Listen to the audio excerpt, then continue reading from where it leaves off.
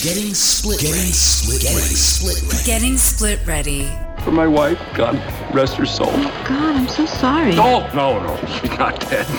We're just divorced. Unscripted and honest discussions on divorce and separation. Getting split ready. What was I supposed to tell him? I divorced you from the show? Here's your hosts, Doug Katz and Mariah Pleasant. Welcome to Getting Split Ready with Douglas Katz and Mariah Carey Pleasant. And today, another great guest, friend of the show, real estate expert, Joshua Burngard, owner of Buzzer Realty.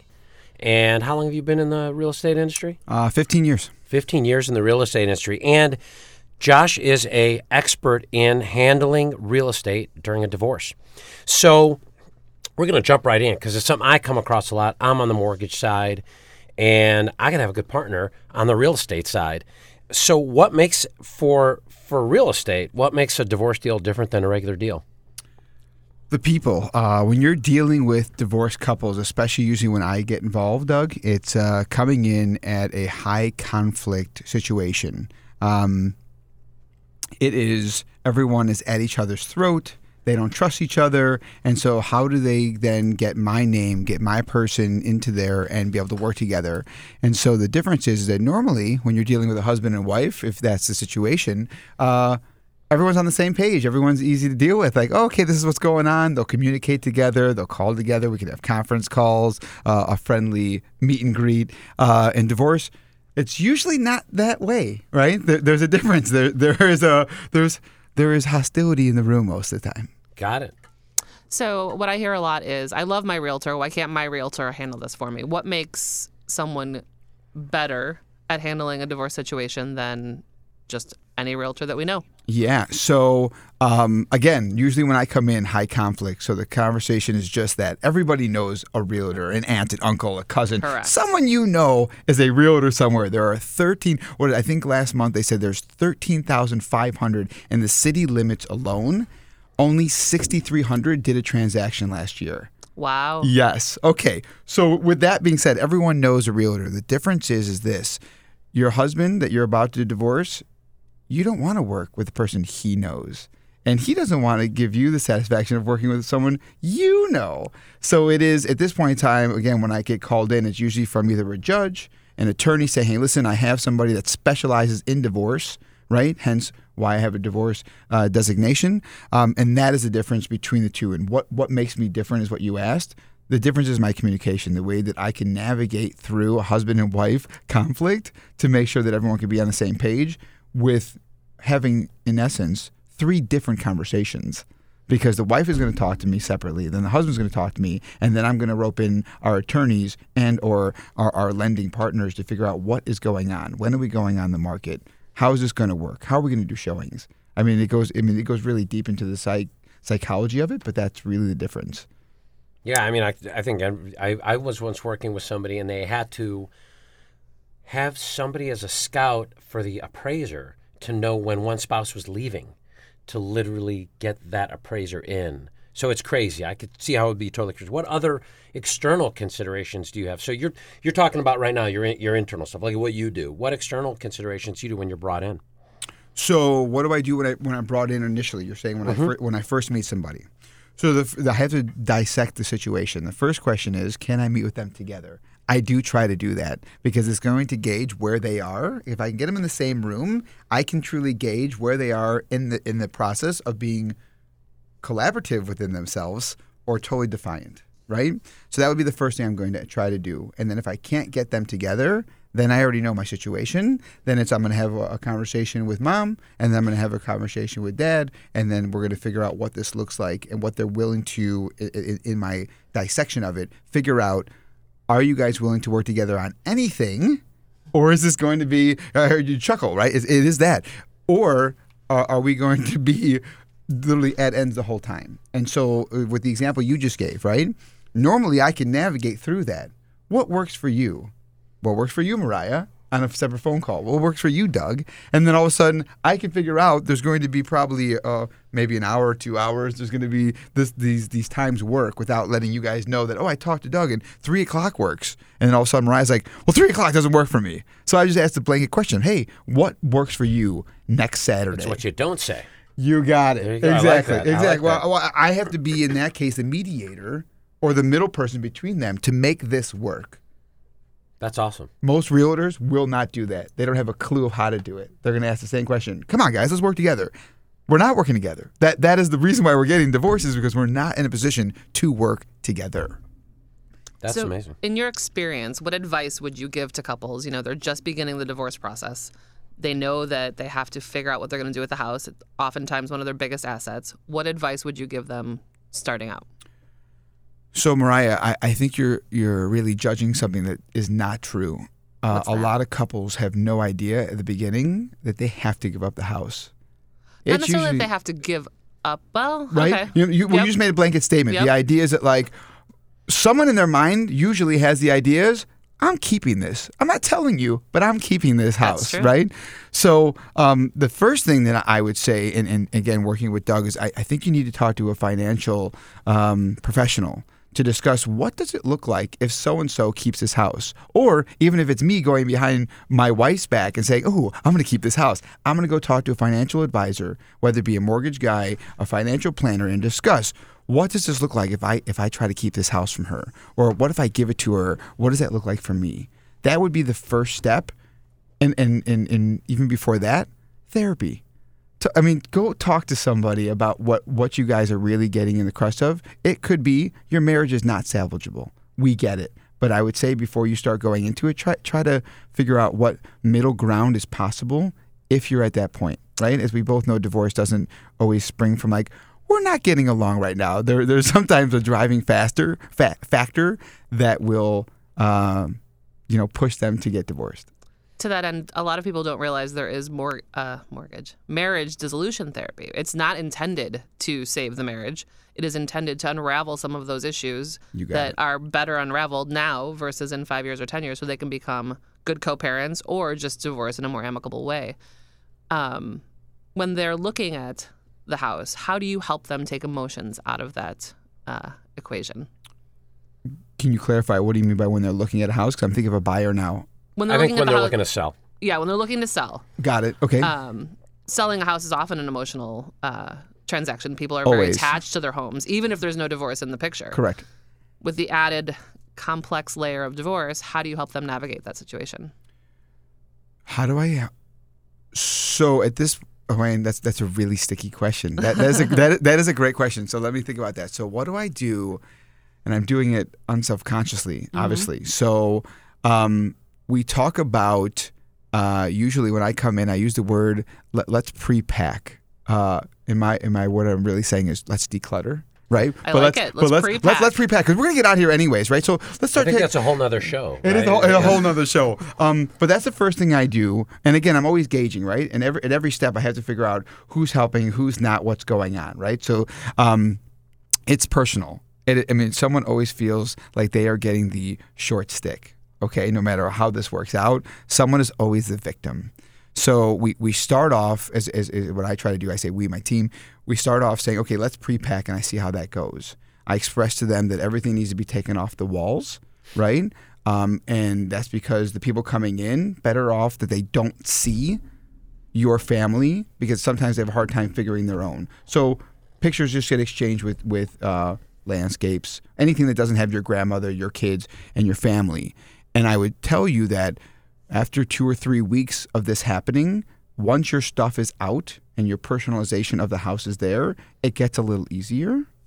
But every situation is so, I'm going to use the word vital because, like I said, someone's emotions go a lot deeper than the house itself because there's never not emotional. It's more in sticks and bricks. Definitely. Yeah, it's going to be emotional, I think, to the day we close and even after it, right? There are memories in any house, apartment, condo, I don't care what you're talking about, right? Anything that you've lived in for over a year, you've made memories of some sort.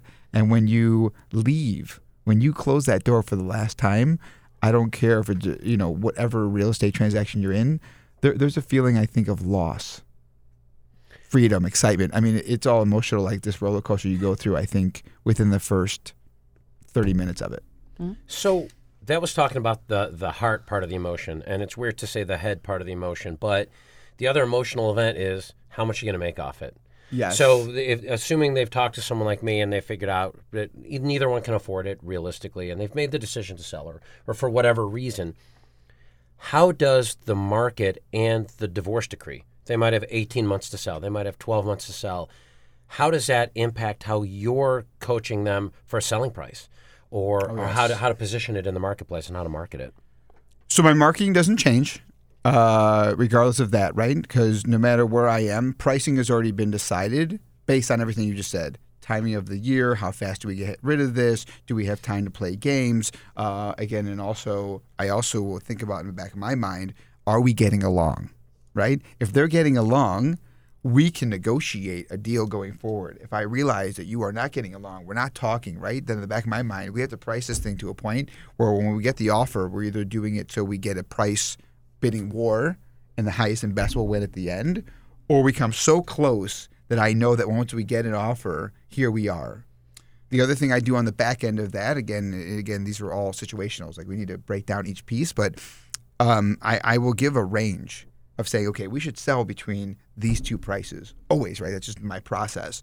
And so I usually have them sign something. So when we get an offer between these two prices and they say no, and this is going divorce or not, I show them like, hey, we agreed on this a month ago, 3 weeks ago.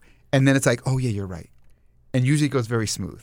However, sometimes I still get that. But so it all depends on where we are and who I'm dealing with to discuss all of those things. The market will obviously dictate where our prices go, right? And then my marketing will depend on how long do I have and what's going to happen afterwards.